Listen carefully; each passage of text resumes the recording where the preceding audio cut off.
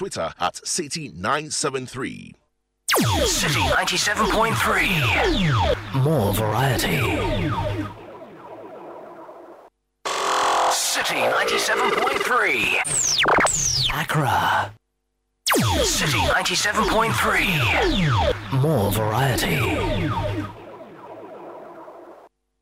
It's Tuesday evening. The city, of course, is Accra, but you can hear me from anywhere around the globe if you are locked into the show. This is your number one technology conversation on Ghana Radio, available to you all across the globe. Welcome to City Trends.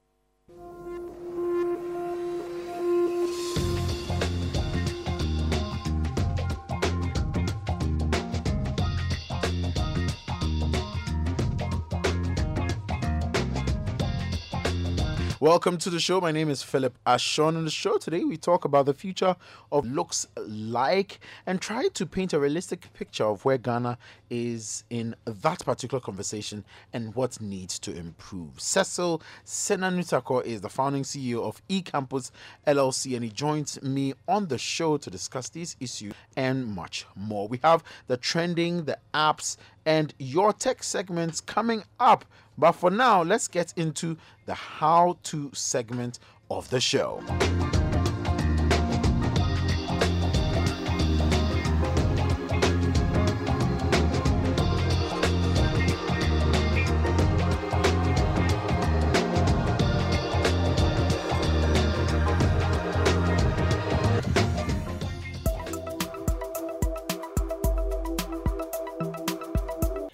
And welcome to the How To segment on City Trends. This evening, we are looking at how to clean up excess data on your mobile devices. Do you know how many apps you have on your phone? Take your phone now and count. Are they higher than you expected? How exposed are you to data collection? The more apps you have, the more your data builds up and the more companies will have access to them. The important thing is to cleanse your system of the excesses. First, ask yourself if you really need the app and when you last used it. Then, look at the kind of data it collects, who is behind it, and whether or not you can get an alternative.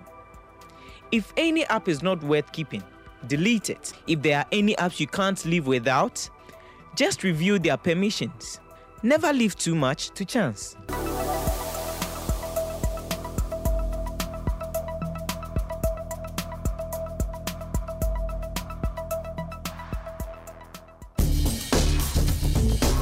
Has your computer developed a problem you don't understand? Is your phone refusing to respond? Is there a computer virus you're battling with? Are you having problems signing into your account? Share your tech problems with City Trends and we will get the experts to help you solve them. Send us your problems via WhatsApp number 054-998-6996. You can also send us a tweet using the hashtag City Trends.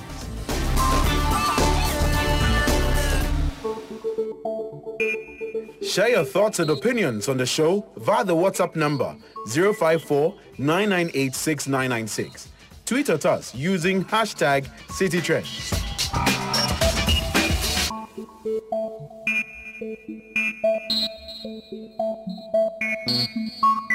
Well, and there have been many people who have spoken on the possible future of what education is to look like or should look like. Now, from the technology to be used to how efficient it should be, lots and lots of people have spoken about it. The tools will be endless, but how are we primed to benefit from the future of education, if we are even in a position to benefit from it? How will the curriculum change to suit it?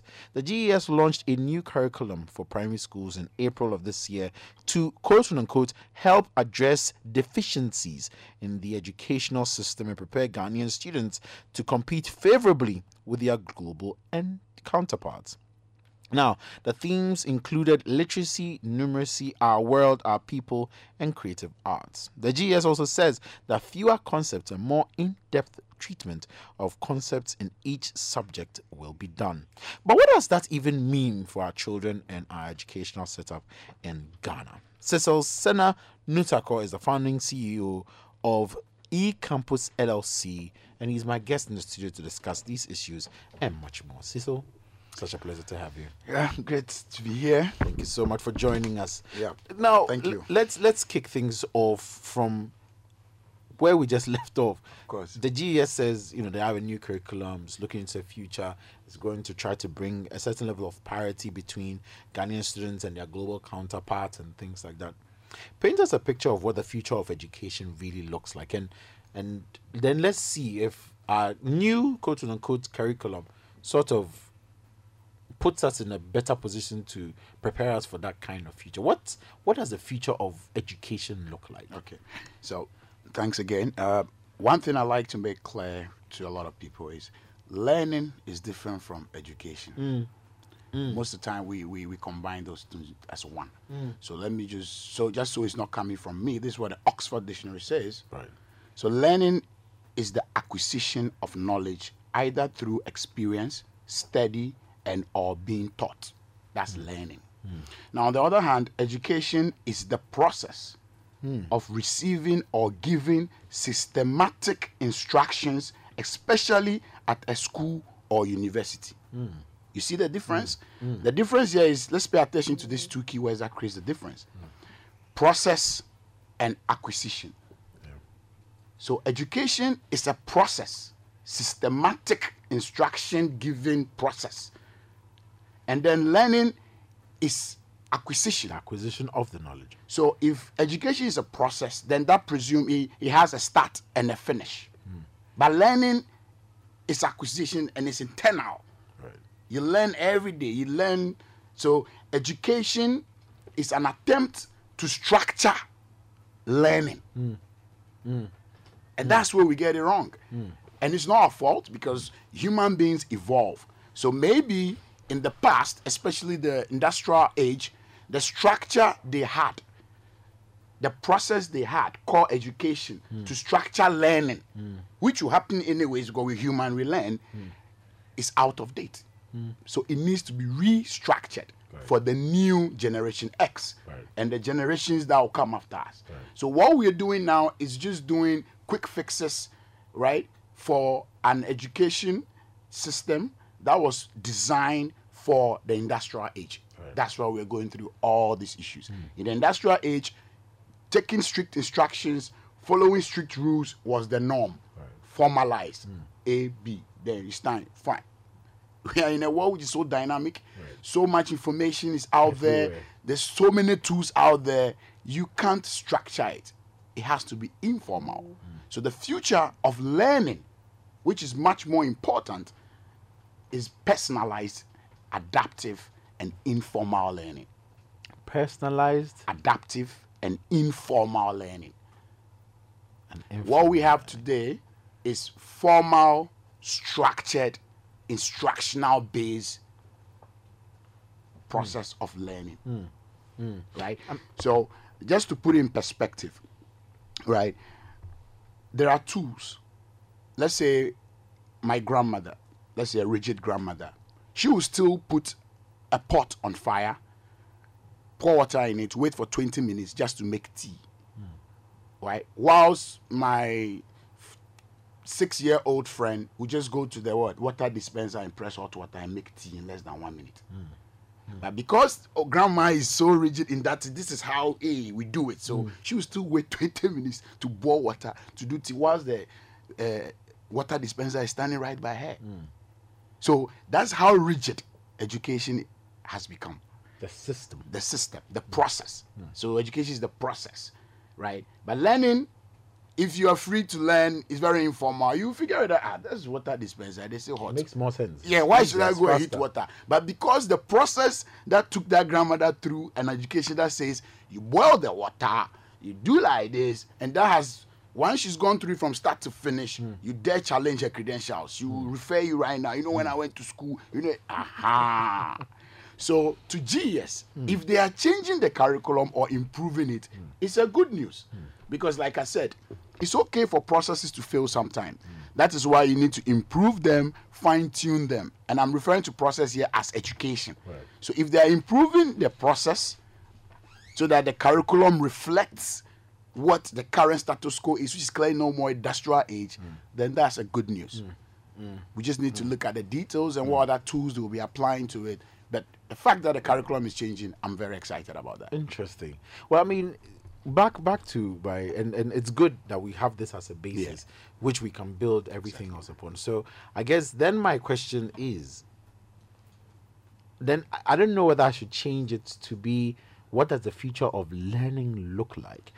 Or what does the future of education look like? Because the systems, like you say, are going to constantly be changing. They're going to be personalized, they're going to be adaptive, and they're going to be informal. That's for learning. Yes, for learning. So if learning is a natural process, there are too many things you don't even remember how you learn them. So if learning is a natural process, and you humans claim you are civilized, so you want to structure that natural process. Right. That's why you created education. Right. So if natural process, now we want it personalized, adaptive, and informal, then you have to strike. If you are going to build a process to structure it, then build it around that. Don't force me to go my natural way. If I want to pee, I want to pee. You can't prevent. It's a natural process. Right. Now, naturally, the generation wants to learn, personalize their learning. Right. They want to learn when they want to learn, what they want to learn, How they what want time to they do want it, to learn, what format they want exactly, to take. and it has to be adapted to them. That today this is how he feels, so this is how he wants. He wants to watch video. He wants to play video game and learn from it. He doesn't want to do the normal reading, and it has to be informal. He wants to be in his bed, relax, or chatting with his friends, and he's learning. He doesn't have to come and sit in rows and lines and sit 2 hours straight. No. So if this is the natural process and you are changing the natural process, you always create the wrong to people. have a conflict. That is what is happening globally. It's not just Ghana alone problem. It's a huge problem. We civilized humans, in quote, we just want to change natural processes and we create confusion everywhere. A number of factors: poorly trained teachers and administrators, under resource infrastructure, outdated roads-based curricula that do not teach skills relevant to today's economies. These are the realities that we face, Of course. on a daily basis. How will this all play out? So back to the basics. I like to take it that way. If today the human you have the good intention to help structure the way they acquire knowledge, wants it personalized, wants it adaptive and informal. So if you're going to train teachers to train such a person, how do you train the teacher? What kind of tools do you expose the teacher to? What kind of skills do you give that teacher to be able to deliver what the generation wants? Personalized, adaptive, and informal. You get the dynamics. If you're going to build a classroom, or you're going to build a learning infrastructure, how do you build? How do you design so that what it enhances what the learner wants? Because the learner is the person you are trying to help here, right? So I keep saying, what if they don't even need to go to school, but the school has to follow them everywhere they go? How can we create such a system where I don't have to go to school, but the school comes to me? The school follows me wherever I go, so I learn. Because that's how I want. I want to be free. I want to be very flexible. I want to go and see grandma. I haven't seen grandma in 6 months because I have to go to school until I vacate before I see grandma. It's too rigid. But why can't I go and see grandma and the school rather come to me and follow me? So we need to rethink, but the thinking must be based on what is the trend. People are more concerned about how they personalize their learning, how adaptive it is to them, and how informal it should be. I mean, some people might say there is the fear that if we're going to be constantly changing, then that makes it kind of difficult, because, I mean, it's not like you're dealing with 5 people or 10 people. You're dealing with masses of people. And if it's a system that is going to continuously change. So, for example, people talk about what kind of books are we going to have, for example, to send to the schools? How is the curriculum going to be? Like people have those sorts of questions. And I'm just wondering how we can equalize all of that. How can we get to the point where the system can change so rapidly with changing times? So the good news is the technologies are there. It can actually happen. Curriculum should evolve in real time. And that is very possible. There's a technology to do it. So I'll walk you through just a few, I think right? that would be great. So take, for example, brain-computer interface, which is a technology, it's a medium. As we sit here, we are all emitting waves from our brain, our skulls. In that wave, there is information about your attentive, how you are processing what I'm saying, how your emotions are, how you feel, even the words I'm using, is it triggering good feeling, bad feeling? So there are devices that can measure that wave. And we are getting close even to phones. Now I have 2 of them. You wear it around your ear like the way you wear those hands-free things, and then comes a little bit to the forehead and it picks those things from you. Right now they're making it even much more simpler, and Apple has made it even much more simpler. Now that we are able to authenticate the Apple phone with our what? Facial scan. expression, Eventually, whilst you are watching the phone, we can be picking your brain waves to BCI and then process that brain wave, and based on your mood, your attention at that point, your concentration. If I'm teaching you photosynthesis, based on that, I'll still teach you photosynthesis, but I'll use different examples. I'll use different the choice of continuous words learning. that Right. you can adapt to. Maybe me, I can, if you use some high brofo, I won't get it. Right. But because I'm able to pick that brain wave from you and process it, the same content or the same topic or principle I'm teaching you, I am using different language, different tone, right, different examples to explain the same thing to you. That is how adaptive learning is going to be at that level. And that personalized, because it's That's very dependent personalized, on on the the individual. So if we have a learning environment where we have this brain, the BCI sensors all over the place, and it's able to process that immediately, and that determines what appears on the screen for that particular child. And if the child goes through that and has questions, that's where a trained teacher comes in. So teachers are very important. They will never go away. We need them. And everybody is a teacher, because in the future of learning, both students and teacher are the same. There is no different.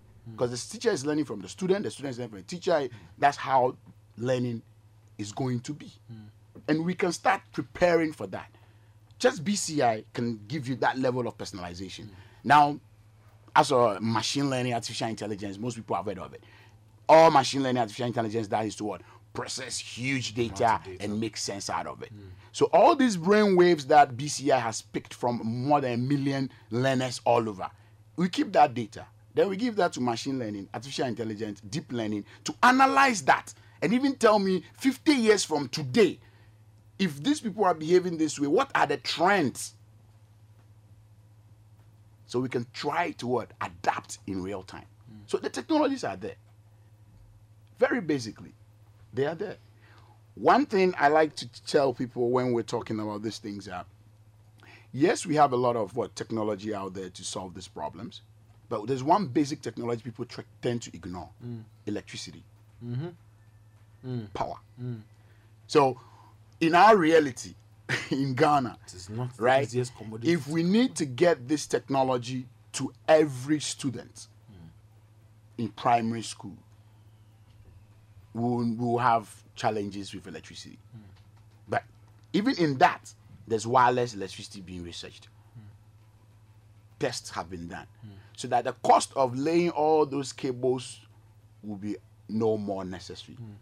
So with wireless electricity, we can solve those other problems. So I'm bringing in this because if you're going to prepare for the future of learning, we can't do that without paying attention to electricity as well. I mean, those are the basics, Basics. before you build anything Exactly. on top So- of that. So without access to electricity and without access to certain basic amenities, very difficult. it's almost impossible for Exactly. anybody to even spend the time to think about having some of these technologies. Well, listeners, you're still tuning in to City Trends on 97.3 City FM. We're having a conversation with Cecil Nutako, and we're talking about the future of learning, future of education.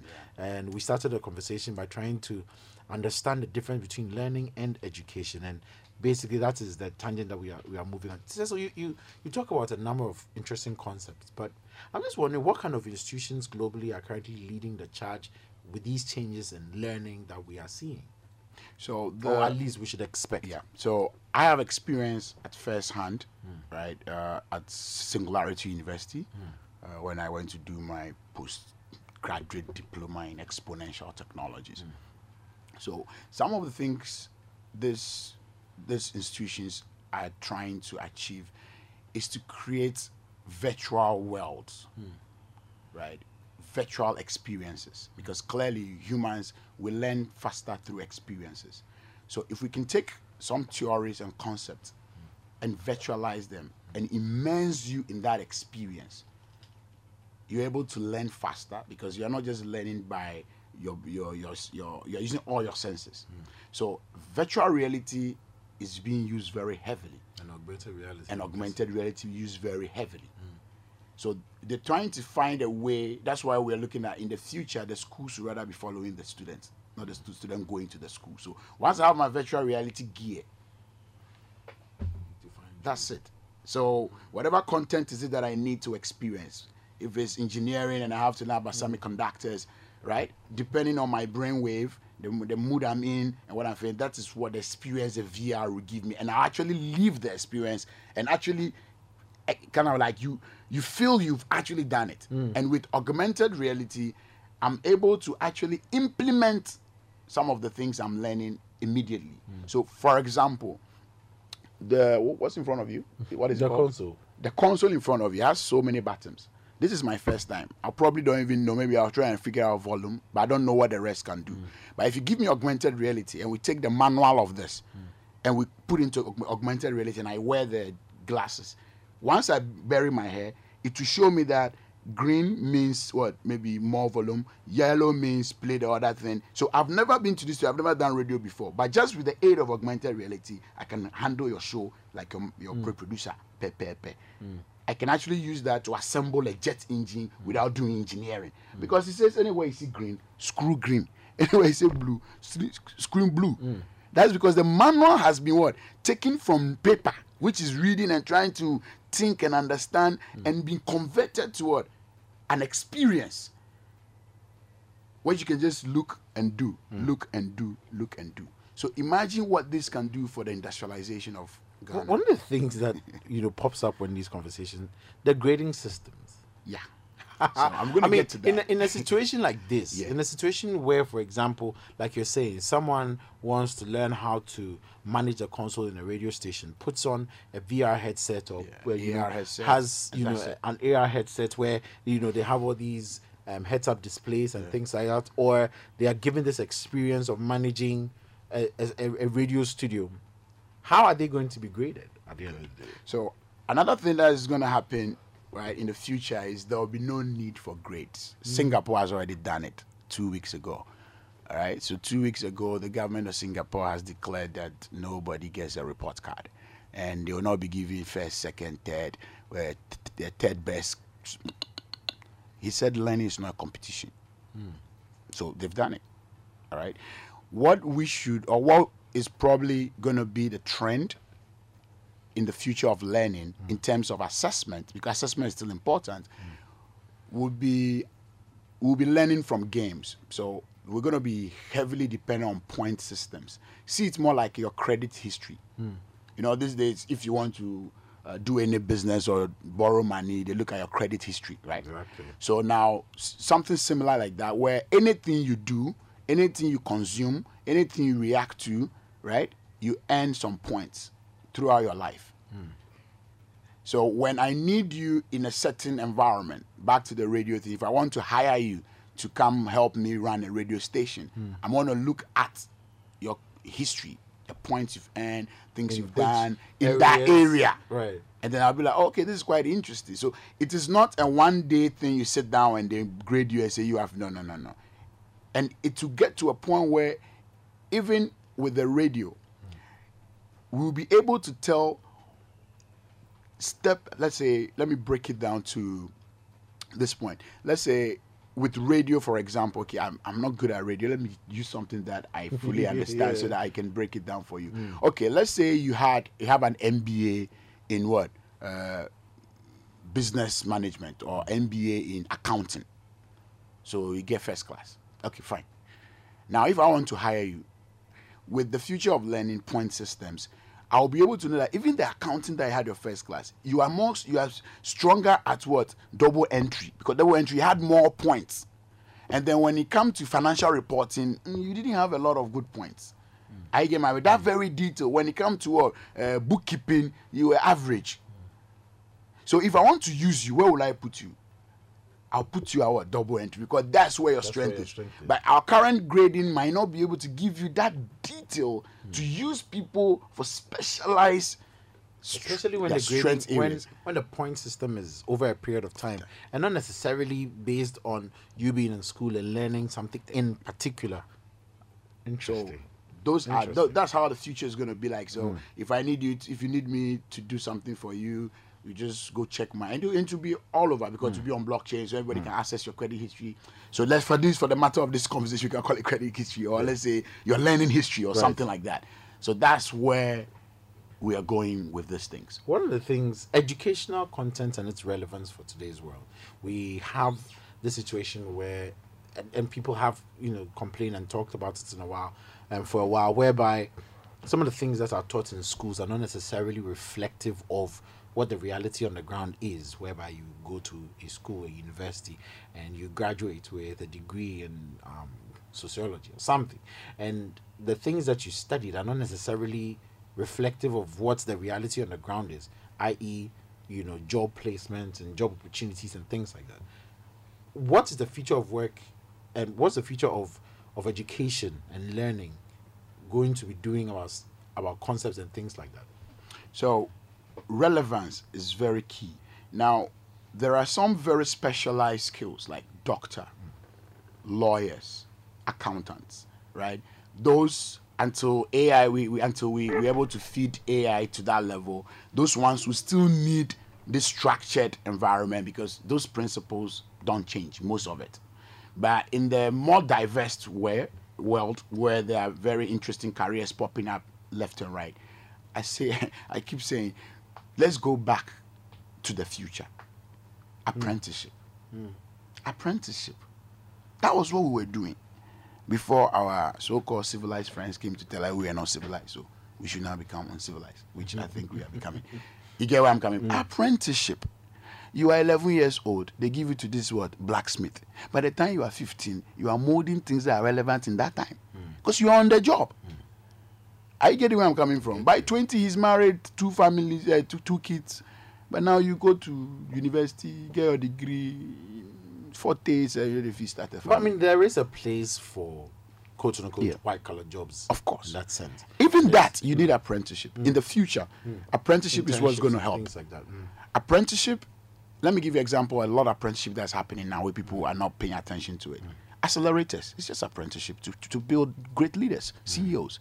So you have a startup, you join accelerator for 2 months, 3 months. They bring experts, they bring people who are actually doing the job, they sit with you. That's apprenticeship. I get where I'm coming from. So if I want to be a good presenter, all I need to do, become your apprentice. I follow you everywhere you go. All your meetings, or how you even pick your guest. Music, your guests, Everything. music. I'm just following you. You'll be surprised. Within a year or 2, I'll be very good.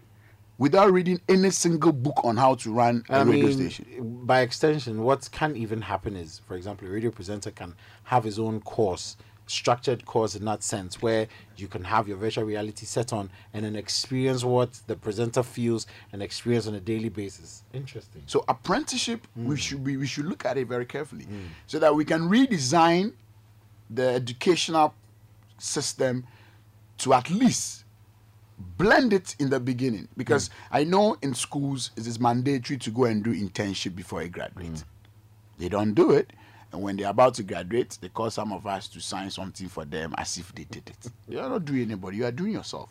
The way we pay attention to that final exam, why don't the school pay attention to the industrial internship, which is the apprenticeship they need to balance these things? We've ignored it and focus only on the exams and the exams and the exams. And then when they graduate, they have first class, but they can't do the job. Digital curricula. Digital curricula seems, from a lot of the reading, that seems to be one of the things that keeps popping up. A digital curricula.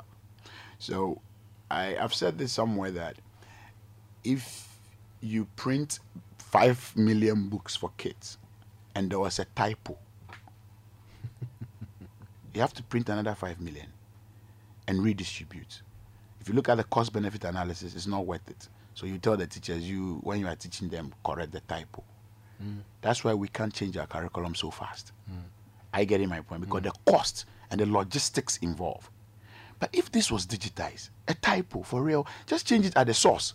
2 seconds, all the distributing Updated. points are updated. So once you're able to move to that environment, you can evolve your curricula even on a daily basis. When they do reshuffle for the ministers, then the kids are struggling because it's not updated in the books, the sources. So digitizing is just the fundamental. It gives you power to now move things around, right? So I don't know why up to now the kids are not allowed. Junior high, senior high, they are not allowed to bring smart devices to school. They are not allowed Distractions, to. they say. So we everything, the whole world, the world is about distraction. So if I'll be distracted and I can still learn, that's a good skill to have. Because remember, he wants it personalized. He wants it what? Adaptive and informal. So if you are able to digitize the curricula and give them devices that we can at least have some level of control, you are saving yourselves a lot of stress. You can update curricula easily. You can monitor their learning behavior. You can see the times that they individually consume content more, whether this one does more video, what are the discussions they're having among themselves. And then you feed that data to what? AI. Then you sit at GES and you begin to have real data to make critical decisions that will make you look good. But if you say, no, take out the phone, then you yourself, you can't even digitize your content. So you spend millions of CDs printing books every time. And if government doesn't give you the money to print, then the kids, their curriculum will never be updated for the next 20 years, 30 years, till some government come and give money. Just because you are refusing to allow them to use devices in school, see the cost to you yourself, the cost to the nation and the generation. Do you understand? Just a simple decision. And I've followed this for several times, and I've been told it's not even an ally. It was one director or one boss at GES who decided that, okay, no, we won't allow the kids to use. It's not law. So what is the problem with us? They'll be using it to access things that they'll be playing games. So we can control those things. Come on. We can control those things. You decide what they see on the platform. Right. That's easy. Come on. Those are like, if we're telling this 20 years ago, that we were. But now, come on. You can control what they see. From where you sit and from where we are as a country, how do we get to that future that you talk about? So How do we get to experience that future of learning? I think That what seamless, what I've that been what I've been disruptive noticing, sort of learning. what I've been noticing, which makes my heart like feel good, is all these coding clubs that are popping up, makers labs. So these kids whose parents have those means and those opportunities are gradually shifting their kids to there. So they go to GES for the GES. For the certificate. Yeah, you go because they'll say you don't have classmates, so you know if you chop MP, something like that. So they go. But they come, they subscribe them to all these makers club, these leadership farms. So that is the future of learning. That environment, informal. They decide what they want to learn today. They have cardboards to cut and create new things that they are imagining.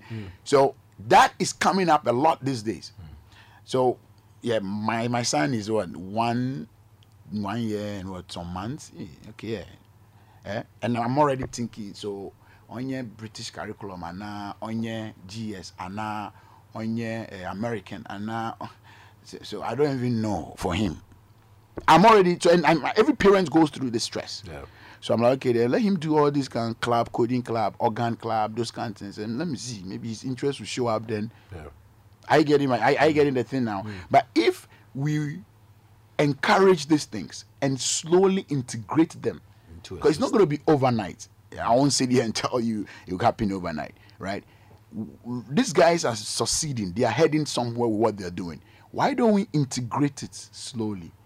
When I was in school, I was in the dance club, right? We do to dance agbaja, bobo and things. That's where I learned how to drum dondo and things.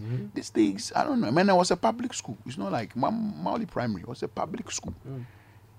You get my point? So let's bring back that creativity. I understand the curriculum is so packed that when they start at 8 o'clock in the morning, by 3, there is no more time to even bring all those extra things. But we have to bring it in to be able to build complete human beings. Otherwise, the future that is coming we will not be a part of it. And we will always be chasing others. We can do these things. Number one, integrate the use of technology into the school system. Have access to data that shows that there are more ICT labs in junior high and senior high schools than there are even science labs and even libraries. Right? So that's quite a good step. Should be. But as to whether they are well equipped with enough computers, with internet, With trained instructors. that can, have everybody experience it, or they are locked and only when is your time, or can I go there on Saturdays? How? So that alone shows that we can get there. But then we have to look. This is what I'm pleading. I don't know who can make this. We can control what the kids do on the phone. On the tablet. Let them have those the things in devices. front of them. When he's studying biology and they are drawing explaining the digestion system, and they are drawing the digestion system on the board, it's very difficult to imagine how it really works. When he has that device, And and he it's can time interact he with it, put, zoom in, he even zoom put out the device in a cardboard, in and his he Google can see cardboard it. and watch a virtual reality, a tour of the whole digestive system. When he's watching, he is the food going through everything. When the pancreas releases the acid, he feels. By the time he's done with that, when he's now reading the book, then he smiles like, okay, now I get it. The Google Cardboard is saying at $1.60. Google Cardboard. It takes normal Android phones that you can get for less than 100 cedis. Just download your Creator Lab. Then you or have whichever a one, lab, and you're good. a full virtual reality lab. If I want to build a physical lab, that's $20 million. But with less than $10, I have given a lab to a student who can learn about the heart, can learn about the skeleton, can learn about chemical reactions that are even dangerous they can perform. So if we do not take that bold step and scrap that law, we are killing this country. We are killing the next generation. We are even widening the gap between us and Singaporeans. It is very fundamental. If we really want to solve this problem, allow the kids. Once you allow them, people like myself and other tech entrepreneurs will build the tools that they will use to catch up with the Singaporeans. Listeners, this is unfortunately where we'll draw the curtain on this particular conversation. Cecil, before you take leave of us, tell us about eCampus LLC, what you guys do, and how we can get in touch with you. Because clearly some people need to have a second dose. So, eCampus is an online learning platform. It's a mobile app designed to achieve three basic things. One, we want to be able to predict whether you're ready for an exam or not. So whether it's BEC, SSC, ACCA, any standardized exam. So we use artificial intelligence to monitor your behavior through the point system and can predict whether you pass or not. And the second thing is we want to provide alternative certification, let me put it that way, so that in case you doubt, in many cases, you doubt the grades you got in school because you thought you put in more effort. But because you don't have the history of your own learning, it's very difficult to challenge them. And excuse me to say that there's issues of sex for grade. If you don't buy the handout, they'll fail you. So it's making employers doubt even whether you had the first class for real or you paid for it. So what we're doing is an alternative where if you're doing biology, you're doing economics in school, so sign up on economics on eCampus and be doing it alongside. So when you graduate or you get to first semester and then your lecturer gives you B and on eCampus you have C, it's okay, it's fair, it's balanced. But if your lecturer eCampus gives you maybe B plus and your lecturer gives you D minus, it's too wide. Something might be going wrong. Maybe you didn't buy his handout. We can investigate those things. Or you know what I mean? We need to have that policing because there's too much power out there where they're just abusing people, excuse me to say.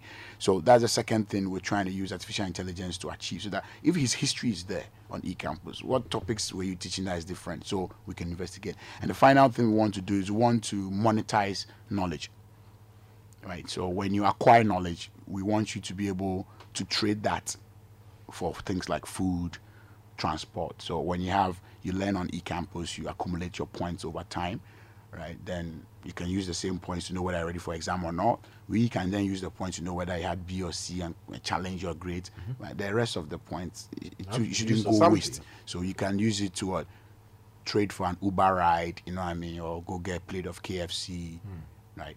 That kind of stuff. So that you know, say you are hungry or you want to impress that girl for that cinema. It's so fair. Just learn. Just go. You go learn it. See, earn your points. Go to the campus exchange and trade that points for that movie ticket. Nice. At least you learn. Is this something that's available on the web or it's available as an app? Yeah, so it's available on Android, iOS, and also on the web. So you go to ecampus.com.gh, one word, ecampus.com.gh, and then you play around it.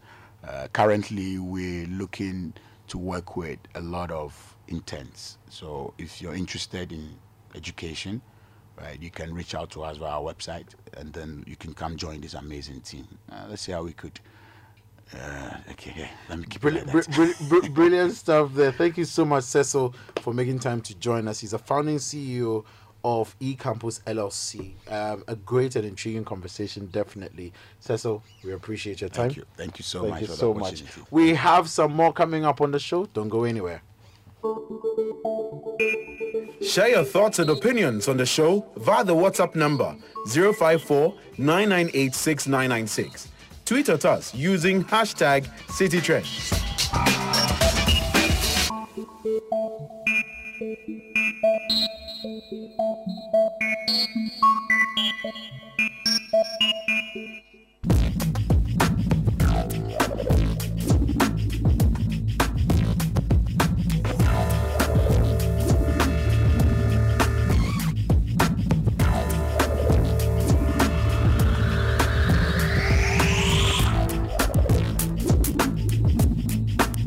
Message coming through. Cecil, you said it's all the change we need in our education system. Regard to you, brother. That's a message from Stephen.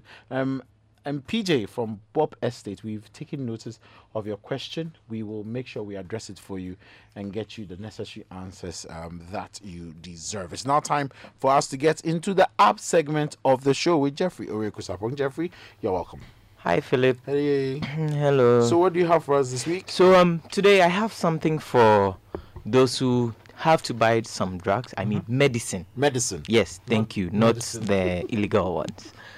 Medicine. But may not have time. So this app allows you to order medicine. Okay. So let's listen to what the app is about, and then we can talk about it later on. Okay. Let's go. Hi, my name is Intim Efriye, the brand manager of Falloc. PHALOC. Falloc is your virtual pharmacy where you can purchase prescription and over-the-counter drug from the comfort of your home, office, or even at the hospital. What's more, you can even purchase for a relative or a friend and choose from a wide range of payment options. Get the app now from the Play Store for Android and Apple Store for iOS. Falloc, made at a click. So yeah, Falloc. Falloc. I don't know what it Interesting means, name, but it's first a of very all. yes. Yeah, very interesting name. But very interesting the concept behind it. Yeah. So you need medicine over the counter, you know, and you can basically just place the order and it'll be delivered to you. I hear so they have nice. a unique solution for prescriptive drugs or prescription yeah, drugs, yeah. whereby So you take a photo of your prescription, okay, send it to them. They get the medicine, fine. But when they come, you have to show them the actual prescription, and then you sign before they hand over the medicine to you. That makes sense. That makes sense. So no prescription, That makes a lot no of medicine. sense. And the app is called what? Falloc. PHALOC. LOC. Yes, Android and iOS. Interesting. And it's available today. People can download it and experience it. Wow. Falloc. PHALOC. So, listeners, you can check it out. Let's know what your thoughts are about that. It sounds very, very interesting. And so, Falloc is local, I'm guessing. Yeah. It's very, very local, which is something we like very much on the show. But absolutely, if you are out there and you're building something interesting and something solid that actually solves a problem like Falloc actually does, please let us know what you are building. Get in touch with Jeffrey at... On Twitter, you can get in touch with me at OJ Sapong, OJSARPONG. And then let's talk. send me a message. Even if you're not following me, just send me a message. We will talk. Yes. There are a few people who do that a few times. There's this guy who has very interesting conversations. So good. We'll come to the conversations later. But it's now time for us to get into Your Tech. And Mr. Entry is here with Your Tech. Mr. Entry, a very good evening to you. Good evening, Phil. So, we haven't had Your Tech in a while. Yes. I'm guessing because, of the disruptions from AFCON and everything. Yeah. But we have some people with some issues this week. Yeah, we've returned this week, and then we have two questions which are, I don't know, they are related. Okay. It has to do with two-point authentication password issue. So let's listen to the first one from Felix. Okay. My name is Felix from Koforidua. I want you to help me to be able to access my Gmail account, which has been locked for some time now. My Gmail account has two-step verification, but then I lost the password to the account. So I've been trying several times to access the account. Any help? So we'll play Thomas's own right away. Hi, my name is Senator Thomas. For some time I've changed my phone. So with the new phone I have now, when I enter into my Google account, it tells me I should enter it in a different device. I've tried several times, but that's what the normally tells me. Yeah, so we'll listen to the answer from our expert. Okay. Thomas and Felix, the two-step verification is designed to help you easily get your account when you forget your password. When you activate it, you'll be sent a code. That code is supposed to be kept safely at a location or recorded where you can have access to. If you forget it, there is one solution that I will recommend for you, and that is an app recently released by Google called the Google Authenticator. It's a smartphone app. Download, follow the instructions, and hopefully this will help you. Thanks for your question. Bye-bye. So that's a good resource from our experts. Mm-hmm. Yeah, and then what I'll say is, after he sent it as the audio, I actually spoke to him, and then he said, if you get your two-factor authentication code, it's better you save it in a file somewhere that you can always get back to it and then have it. And one other thing to do is have a file for all your passwords, so you can go back. If you have a password manager, for example, that solves a lot of problems for you. So if you have an Apple device, you don't have an issue because you have keychain that solves it for you. But if you are on Android, LastPass has proven to be a very good password manager. So LastPass is a very good password manager if you are interested in having one. And also, these days, so Google, when you type in a new password, it asks you if you're lucky, if you've given them enough permission. Mm-hmm. Then it will ask you if you should save the password for you. So the Google password is now available on mobile too. It's embedded in your Android. You don't have to download the independent app. It will ask you, and then you go. And then for the two-factor authentication, Facebook and Google, you can set it such that you don't have to be sent a code. You will just get a notification on your phone asking you, are you the one who's logging in on this device? And then you just say yes. If it's not, you just say no and move on. Now, also, I mean, with two-factor authentication, one of the things is it's, first of all, it makes your account very secure. But then you have to understand that with the authenticator that you're going to download, anytime you're going to log in, it will request for you to enter the code that has been generated by the authenticator. Yeah. So you have to go to the authenticator, copy the code, and place it in. Now, the code basically is renewed every couple of seconds. For Facebook, I think it's 5 or 10 seconds. It's not something that's, you can use the whole day. It changes as and when. So the longer you're on the app, the more numbers you're going to see. But it's basically a very, very good way of making sure that your device is secured, or at least your account is secured.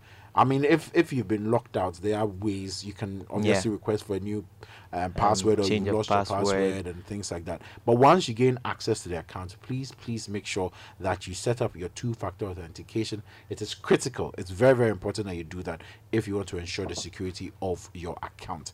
And of course, after that, you can, get into the whole authenticator business, and you should be fine. You should be good to go. Any others? That's it for the week. That's it for the week. And your tech is the segment of the show where Mr. Entry, who you'll be hearing give you his Twitter handle in a minute, gives us a sense of what some people are facing, some technology issues that people are facing with their devices or with their software or whichever one. And he basically tries to get you the answers that you need. But you can follow Mr. Entry on Twitter at OY Entry. Yes, so please make sure you do that. Follow him, let him know some of the issues that you're facing, and he will get you the answers that you deserve. Finally, it's time for us to get into the trending segment of the show.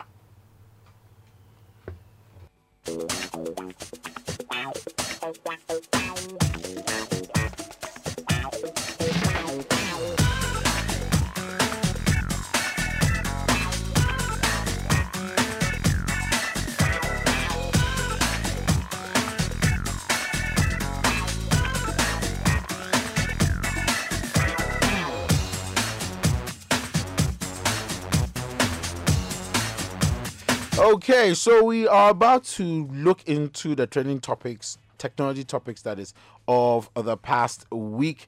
One of my favorites, of course, is the fact that tomorrow evening there will be the grand launch or unveiling of the Note 10. The Samsung Note 10.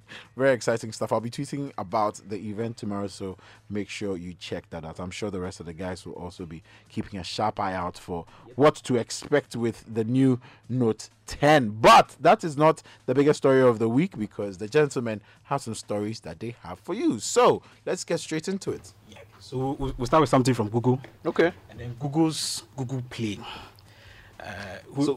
Google Play is basically the place where you go to, get everything from apps to games to whatever. Yes. Yeah. Who's supposed to be a gatekeeper for almost everyone. Supposed to be. Allowed over 200 harmful apps. Hosted over 200 harmful apps on the app. And that was just last month. That was 1 month. Just last month. 1 month, ladies and gentlemen. See, guys.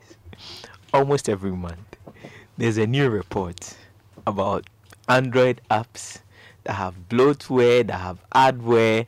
Like, right now, I'm tired. It's like every single time, that's all you get. God, if it's not in their hundreds, there's no month that I've seen. Okay, so this month we only found 3 apps that had these things. 20, 40, sometimes 200. I'm like, oh God, can we be safe? So out of these 205 apps, there were a number of 32 million installs as at last month from those apps. And then there is a breakdown here. Okay. So with the type of app and then how harmful they are.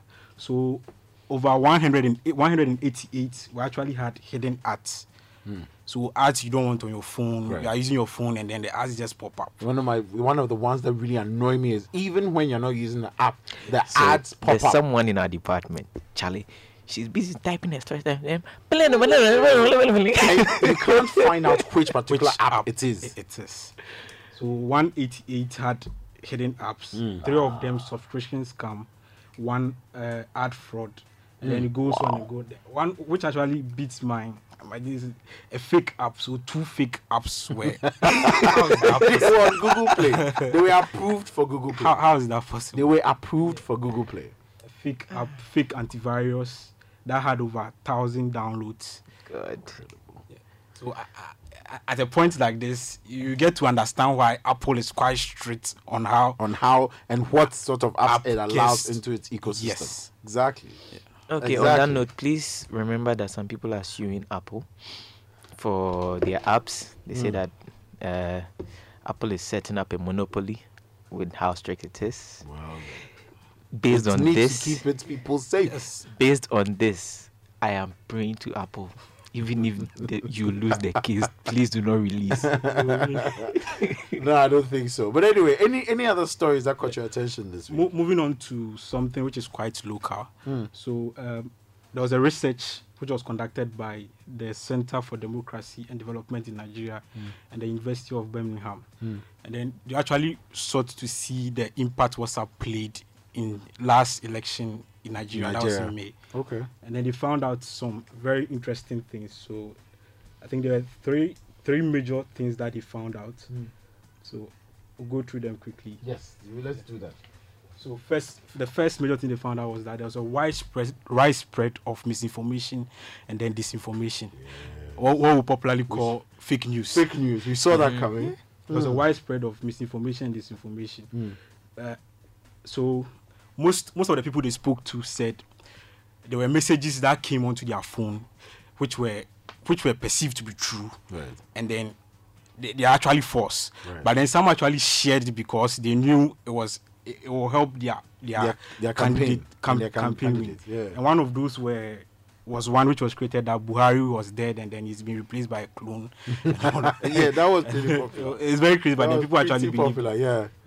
Wow, widespread misinformation and disinformation. I think we need to look at this thing. We are bashing the main Facebook app for fake news during the American elections, during the Kenyan elections. But then clearly during the Nigerian elections. Yeah, but we seem to be forgetting that more people, especially in Africa, are on WhatsApp than on Facebook. And in the 2016 election, Philip, even our own website, there were fake stories that were tagged with our website from City Newsroom. Then you'll be there, which and we actually had to, is not. We had to be releasing statement upon statement. Now the problem is, I mean, you can't stop someone from creating a fake story and spreading it and tagging you as the source. If it's only when it comes to your attention that you'll be able to take action against it. Without you seeing it or it appearing on some platform, how are you going to stop that? Okay, so they've brought that cap on forwarding messages. What about a cap on copying and pasting? Maybe when it's possible, they see everything you do on your phone anyway. Has anyway. their next AGM, you can join them. What's the second issue? The second thing is the influence of WhatsApp in the political scape is actually growing rapidly. And then they found out that both two of the major parties, that's Buhari's camp and then Atiku's camp, they had a very vibrant team, social media team. So Buhari had the Buhari New Media Center, and then Atiku had Articulated Youth. I like that name. Articulated Youth Force. There was a website that had branded content. So you just go there, you can download something and then share. And then they had various groups, groups with over 256 members. Wow. And then all over the just state. Spreading. So with just a click, they can just distribute messages here and whether fake or real. Fake or real. So that was one other thing. And the last thing they actually found is that WhatsApp can actually amplify and then complement a candidate's campaign grounds, but it can't replace it. That's true. In the sense that they spoke to some of the candidates, and then they actually found out that you actually have to be on the grounds, and then you use the WhatsApp to amplify to just that. complement. But if you are not on the efforts, grounds, you can't forget it. You can't sit at home and think you can run a campaign, virtually without being there physically. And I mean, I hope the politicians are listening, especially with elections coming up next year as well. These are very, very key lessons for everybody, for consumers of news, for people who create the news, for people who write the news, and for politicians. These are very key lessons that we can learn from all this research that's available about the Nigerian elections. But then, final story before we go. So there are reports that Facebook is planning to rename Instagram and WhatsApp. So now they may be called WhatsApp from Facebook and Instagram from Facebook. Okay, so actually, before reading the story, when I saw the headline, here's what I thought. I thought we were going to see WhatsBook and Instabook. On that particular bookly note, we will draw the curtains down on today's show. It's been an immensely enjoyable show. I do hope you've picked up a thing or two. A big thank you to my guest Cecil, to the two producers of the show, of course, Jeffrey and Mr. Entry, and of course to Theophilus Asian for his support in the studio. It's been a great pleasure coming your way. And make sure you check out the podcast, which will be available tomorrow. Download it, take a listen to it. It will be available on every podcast platform that you're probably on, and take a listen and let us know what your thoughts are. It's been an incredible time coming your way. But then till next week, hey.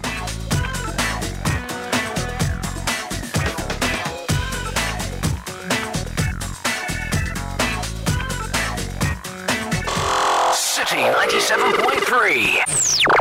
Accra.